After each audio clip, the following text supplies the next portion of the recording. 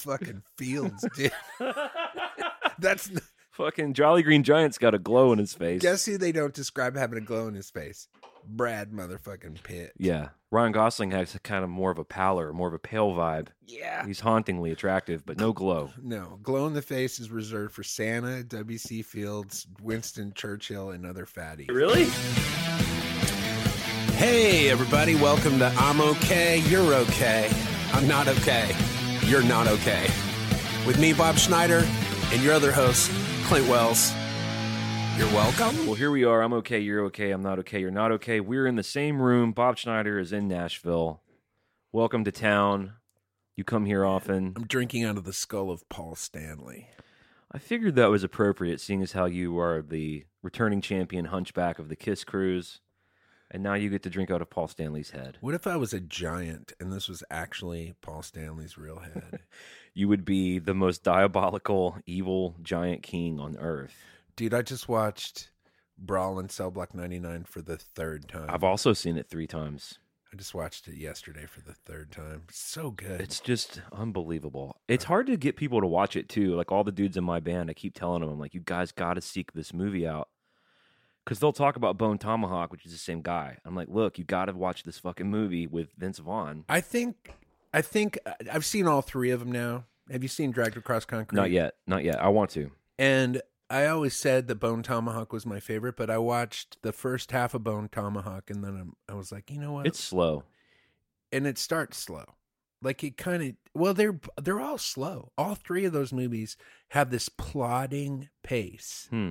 But the way they set up Vince Vaughn's character when he fucking fucks that car up at the beginning is like the perfect setup. Because you're just like, for the rest of the movie, you're like, don't fuck with that guy.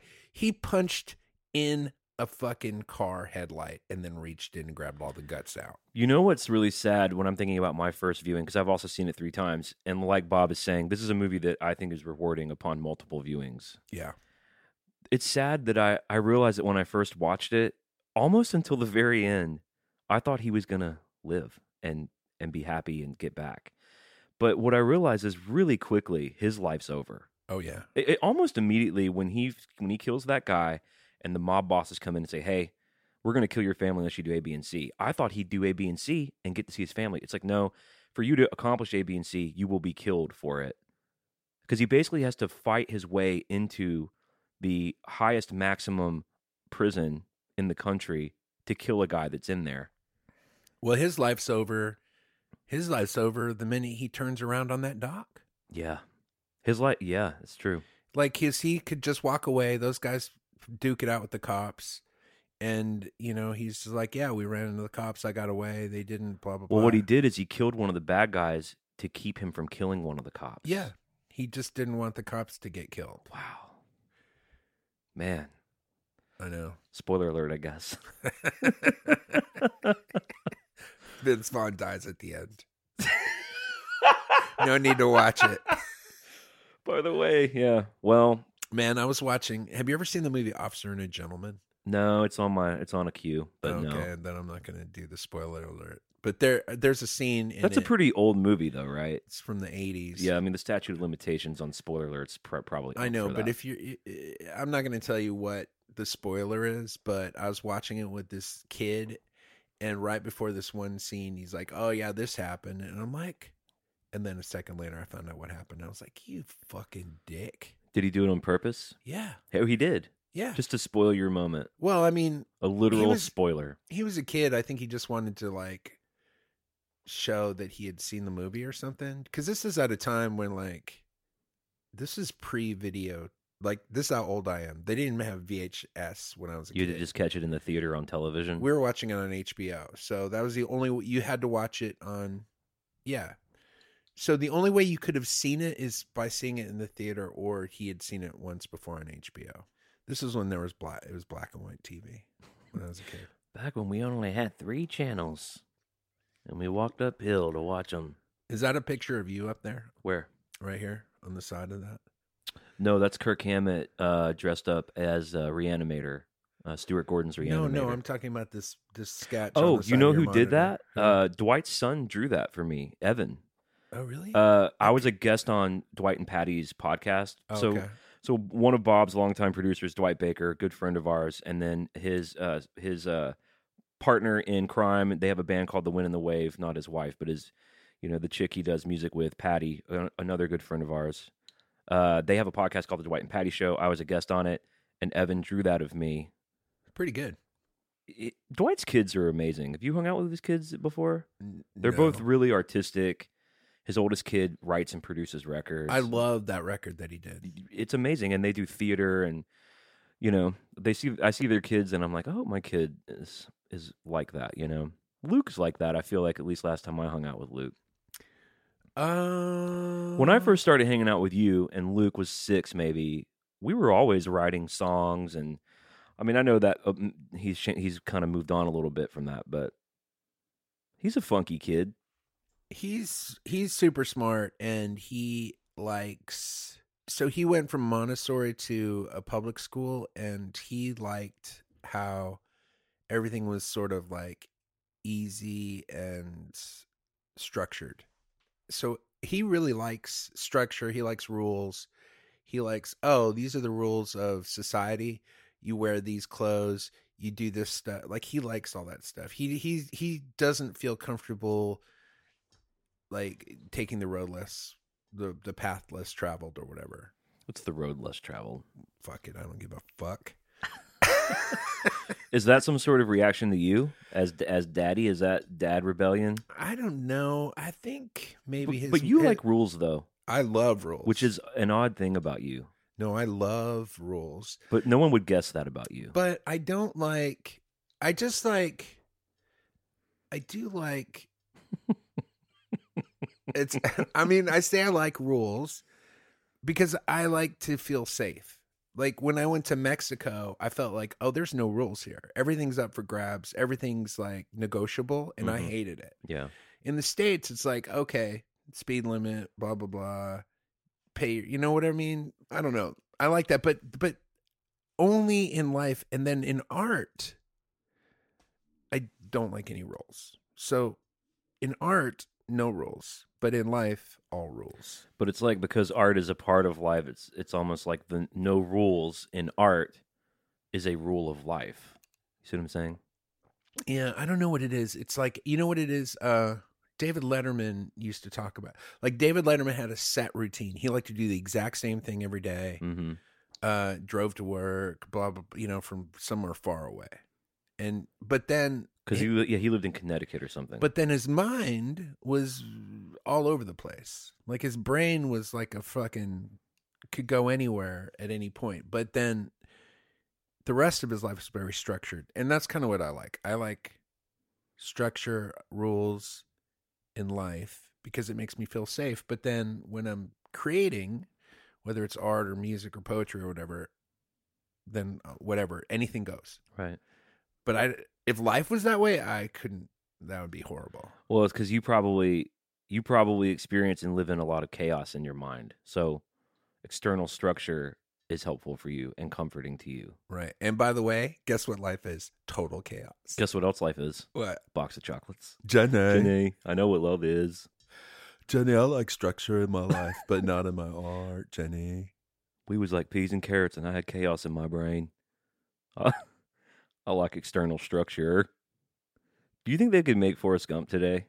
Could they remake it? Do you think they could make Forrest Gump in the current climate? God, no. Good God, no.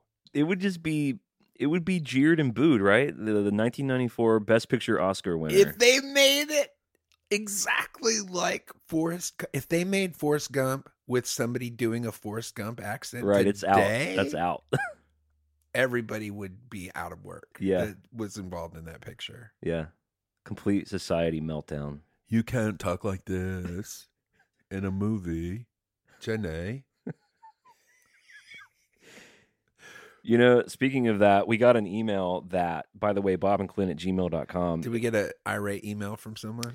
I got an email that's not positive about me, that I figured you might get a kick out of, since people have kind of gone after you a little about some emails. I've kind of come away mostly unscathed. Now, this guy, he wrote in, and here's the deal. I don't mind criticism. I really don't. I hate it. I don't mind it if it's correct. If it's wrong, All right, let's hear it. and by the way, this is from a fan of the show. Okay. Christopher Pixley writes, "Hey guys, love the show. Been listening since episode 1. I look forward to hearing your nutty voices in my ear holes every week." He says, "I found it really ironic to hear Clint say that quote-unquote grow up is your response to the butthurt cancel culture you keep talking about.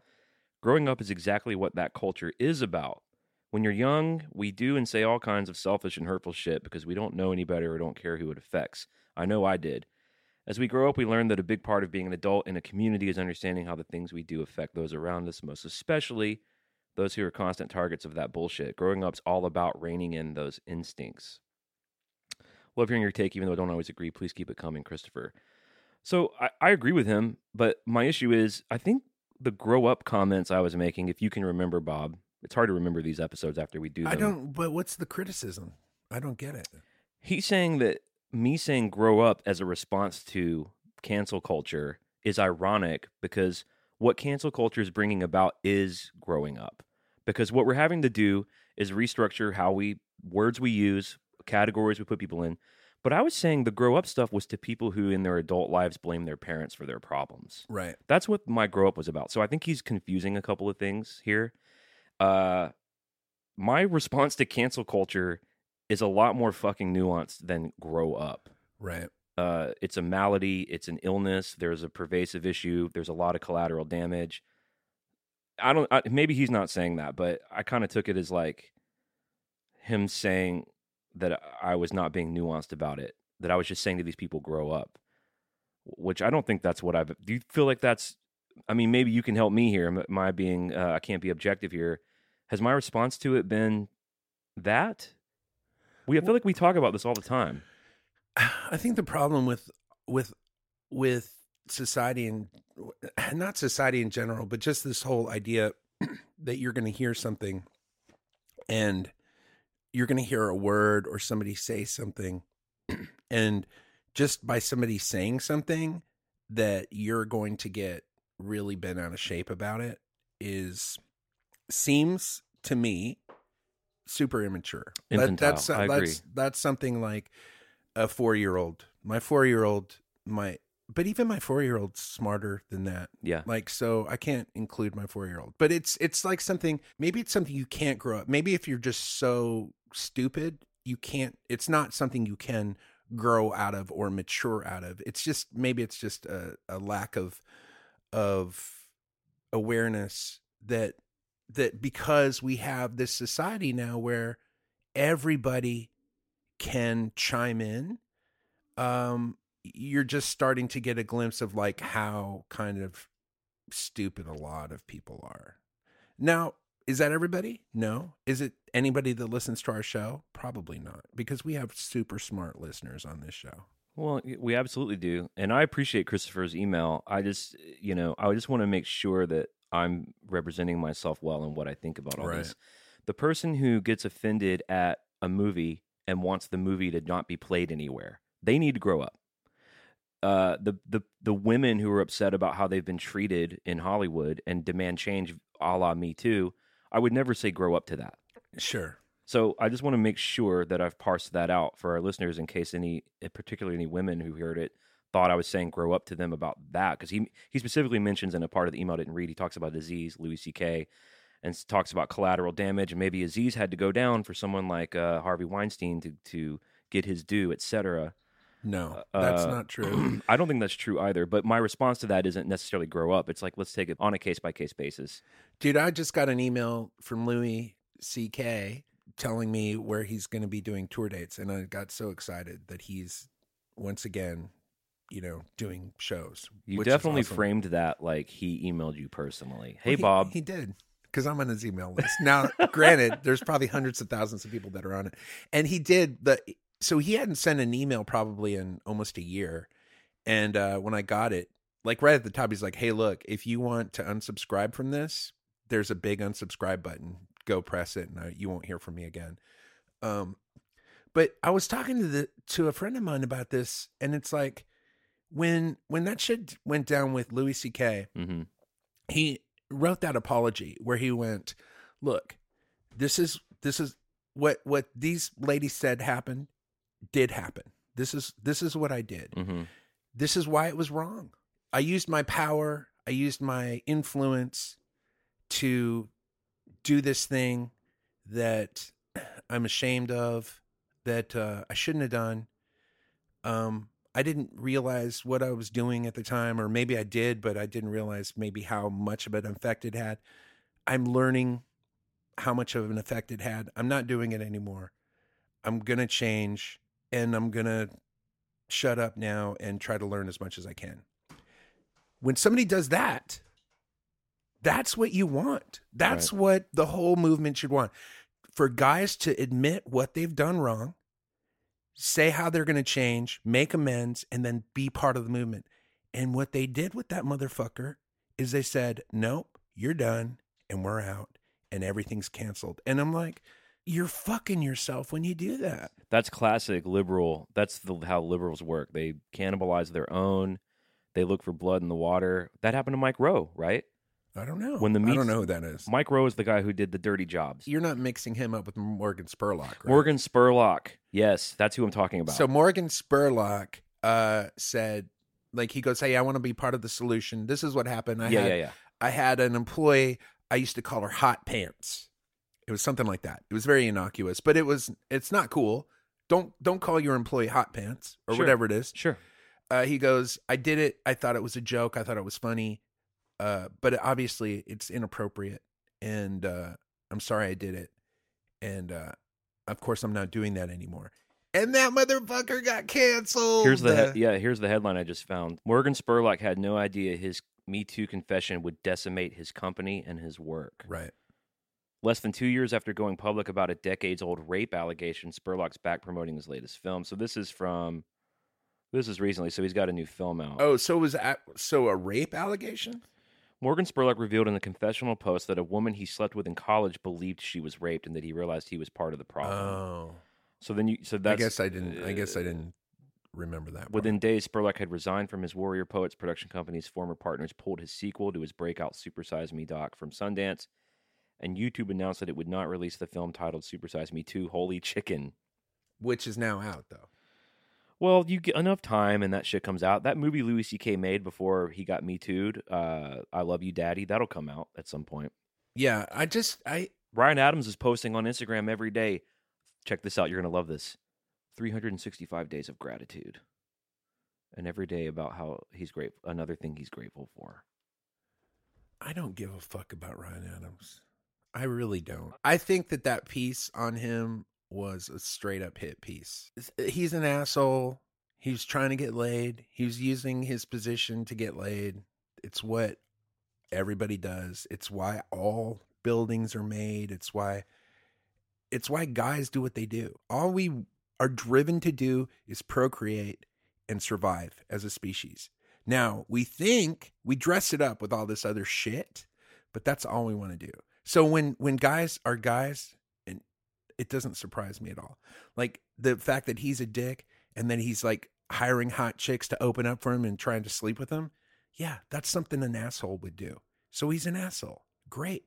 I don't give a fuck because I don't like him. I mean, we've been through all this. I've never liked the guy. Yeah, well, we've been through all this. But you love him. And here's the thing. If it was Tom Waits or somebody that I loved and I heard about it, it would really hurt me. Because I'd be like, oh man, I don't know what to think about this music anymore. Yeah, I mean, I'm not that hurt by it. I just can't really listen to the music anymore. That's what I'm talking about. Yeah. But that's... But the way I see it, though, is there's plenty of other great... I don't feel that bad about it. There's world's full of great music. I've got a lot of other records to listen to. Yeah, but if it was like your favorite... I mean, was Ryan Adams wasn't he one of your favorites? Yeah, for sure. I think it would be tough. If Tom Waits was raping kids, I would never listen to his music again. Yeah, it's not... I've found that with Michael Jackson, too. It's just not been that hard. I'd never listened to Michael Jackson, really. Yeah, I was a pretty big fan. I mean... But my point is, I mean, here we are again having another nuanced conversation. These are nuanced, and it's kind of case by case because you can't just look at a whole movement and say grow up to it or say I completely agree with this whole movement. I don't agree with the Black Lives People Matter protesting Bernie Sanders. I think that's insane. Well, that's ridiculous. So here's the thing. You're right. Everything's nuanced. Everything's context. And that's the problem. You take something out of context and you can make it anything you want it to be. Right. Like you take almost any stand-up comedian's dialogue from their show, you can find some fucked up shit in there. I'm worried, to your point about that, about the emergence of this deep fake shit. Because what Trump has done in the last couple of years is completely discredit all media and all source of information, which is, in my opinion, a step in a much larger cabal that he's a part of. And now with this deepfake stuff, where you can just with CGI make it look like someone is doing and saying things that they're not doing, and then with complete lack of trust societally in information and facts and news, what kind of world is that creating for us in the next couple of years with an election year coming up? Dystopian and fucked up, dude. I'm serious, man. It's pretty sketchy. I'm pretty fucking freaked out about it. Dude, I was just talking to this buddy of mine who I ran into the airport. Louis C.K.? No. Okay. He's not a friend of mine. I'm a huge fan of his comedy. No, I ran into this college buddy of mine who works with like Dell. He's worked with Dell for 30 years. Dell's based in Austin, right? It's Round Rock, just north of. Anyways, I was like, so what do you think? What do you think's going on? He just started rattling off all this shit about how we're all tracked and all the information is being. What was he saying? There's a digital profile of everyone being made for sure. There's a digital profile, but then there's this thing where you can like digitally create a twin and then have that digital twin do stuff. And I don't know, man. He started talking about it and it sounded super sketchy and super scary because he sounded like he knew what he was talking about, right. And it didn't sound good. And I was like, dude, that sounds like I feel like I'm talking to my accountant about my taxes and I don't want to talk about it anymore. Just handle it. And then hopefully I'll die before all this shit hits the fan. Well, does anyone even doubt anymore? I mean, the things that will pop up on my phone after mentioning it one time in a room. Oh yeah. Does anyone doubt that anymore? There was a time where people were like, no, man, the laws of averages and coincidence and blah, blah, blah, that's out. Your phone is listening to you and through AdSense is trying to sell you shit based on conversations you're having. Oh, I know it's listening to me because if I say, hey, Siri, my phone has got Hey Siri on it right now. Do it. Hey, Siri, what can I help you with? Oh, you got your volume down. I see that, though. It's listening all the time. My phone is, and then my Echo at home is listening all the time. I know, but the idea is and it's tracking me. The idea is it's what they tell you is it's only listening when you say, hey, Siri. It's activated by that. Well, it has to listen all the time so it can hear Hey Siri. Right. How's it going to hear Hey Siri? Someone gave us an Amazon Echo thing for Christmas, and I threw it away. Dude, I like it. What do you do with it that's so great? I don't know. Turn lights on and shit? Not really. Just like play songs every once in a while. Play songs every once in a while. Here's all my freedom. Alexa, play Shake It Off by Taylor Swift for the 10,000th time. So I can watch my daughter do her crazy dance. It's fun. Yeah. Like, I just feel like we're talking and I'm like, we're not really trying to be entertaining at all.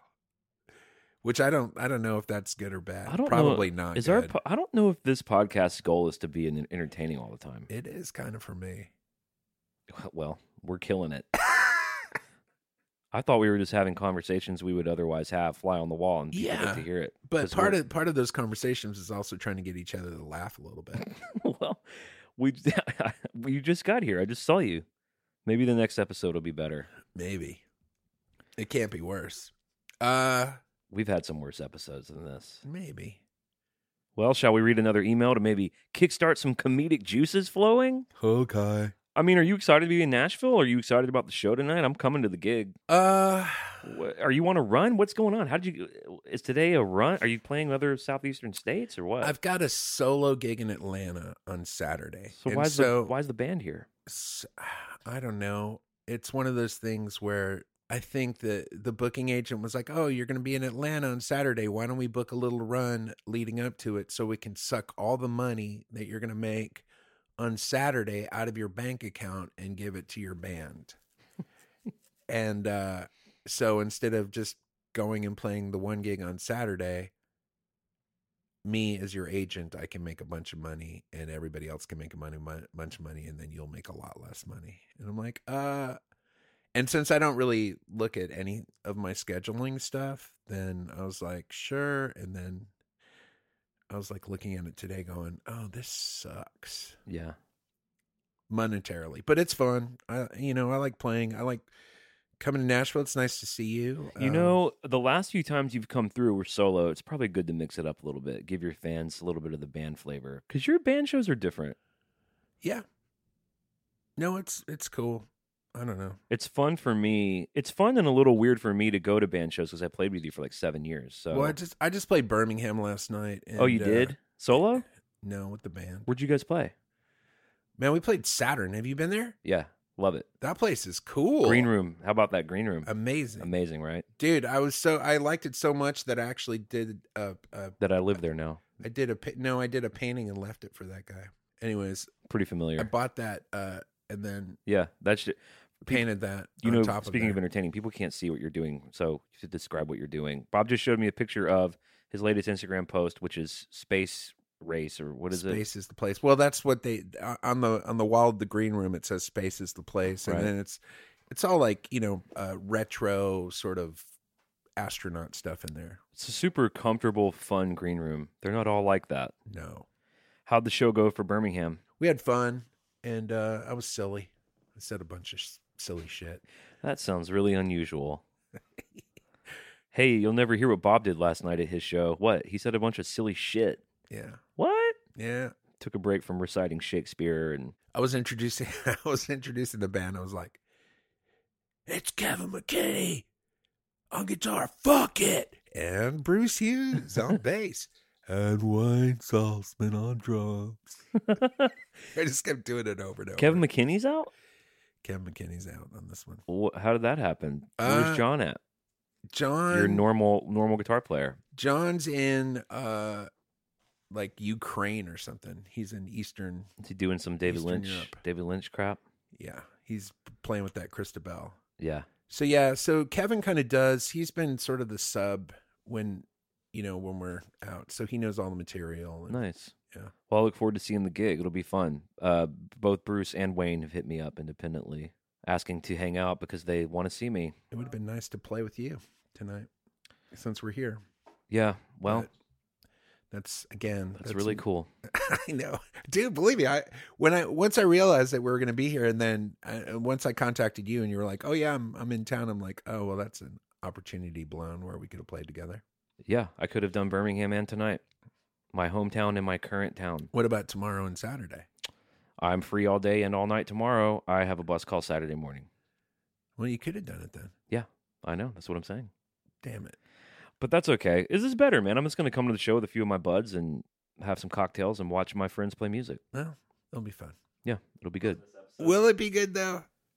When I go see a band play, all I want to do is be playing. I will not feel that way tonight. I won't. I will miss playing with you. I will want to play, but for different reasons. I know what you're saying. I leave shows sometimes because, especially if the band's good, because all I want to do, I want to be a part of the good thing that's happening. I don't want to just be watching it, so I'll leave. But that's not the case here. You guys are all my friends. I love the music. It's a night out for me that I don't get to do much these days. Yeah. And I'm sure you'll say a bunch of nice, funny things about me from the stage. So how could I miss that? I don't know if I'll do. I'm kidding. You don't have to do that. I doubt I'll do that, only because I hate it. If I'm at a show and somebody points me out in the crowd, I feel like I've got snakes crawling inside me. It's the most uncomfortable feeling. When I went and saw Tyler Bryant on the Kiss cruise, I knew they knew who I was because they'd seen me the night before playing. And the guy looked at me and I was like, please don't say anything about me. And he didn't, and I felt so grateful that he didn't single me out. Right. And so I was like, oh, I never want to single anybody out again. Oh, I feel very differently. You like being singled out. Well, I mean, I went and saw Rachel Loy play, and she's played with me before. I saw her praying too. She's a Christian very now. Religious. I went and saw her play, and her and I have been writing a lot. We've gotten pretty tight over the last year. We started a project together, and I just went to go see her play, and I think she's so talented and so good. She had one of the best bands in Nashville backing her up. Yeah, and it was kind of a who's who of Nashville came to see her. Right. And she took a moment. She played a couple of our songs in her set, and she took a moment to be like, I don't do any co-writes in my set except for the ones I write with Clint. And, you know, I felt pretty good about that. Loved it. I did not hate it. Okay, well, I probably won't be saying anything. You don't have like to that. say anything. I was kidding. I'm going to actually come up on stage and say something about you into the mic. Don't do it. Is that cool? No. It depends on how much I have to drink. Don't do it. I haven't been eating much, and I haven't been drinking much either, so tonight it might hit me pretty hard. Don't do it. Don't do it. Dude, I remember we were playing a gig one time. This will be the last thing, and then we got to call it. Mm-hmm. We were playing a gig. Remember when we did Hot Command at the W? I do remember that. And it was just you and me with tracks. Wearing masks. And then at some point during the show, I just heard somebody on the mic saying some shit. And I was just like, oh, I guess that's the DJ or the MC or something. Just randomly getting on the mic. I'm like, why the fuck is this motherfucker getting on the mic? And it was you. I was telling him not to be afraid to dance. Oh my God, dude. I was like, what the fuck? You know, all the Saints of Valerie guys were at that gig. Oh, they were. I became friends with them all after this, and they were like, man, that gig was incredible, that Hot Command gig. Dude, one of the most uncomfortable gigs I've ever done. Yeah, that was a weird time. It was just something about playing. When you're used to playing with live musicians your whole time that you've been performing from the time I was 4, and then you get on stage with tracks, it's such a different feeling. It's you different. You just feel like you're pooping the bed the whole time. It just feels like everybody in the audience knows how shitty this is, and they don't. No. Like in the audience, everything looks the same and sounds the same. They thought it was awesome. They thought it was great, but on stage it just feels so different because you're not surrounded by all that acoustic sound movement and stuff. What were we doing? Why did we do that? I don't know. Here's the deal, bobandclint@gmail.com. We'll even if you want to call right in and criticize me about shit. That was a soft criticism, dude. It was soft as a pillow. I'm sensitive about that issue, though, because I take it so seriously. And the idea that I may be misrepresenting myself or that Christopher may have gotten it wrong bugged me. Yeah. So, cheers to you, Christopher. Thanks for writing in and thanks for listening. I'm not taking it personally, but it was important to me to set it straight. You can write in like Christopher did, bobandclint@gmail.com. Go leave us a positive review. It goes a long way. Just take a second if you like the show. And our other podcasts are Bob's The Song Club. Mine's called Metal Up Your Podcast. We'll see you on the flip-flop. Tschüss. That's German for peace.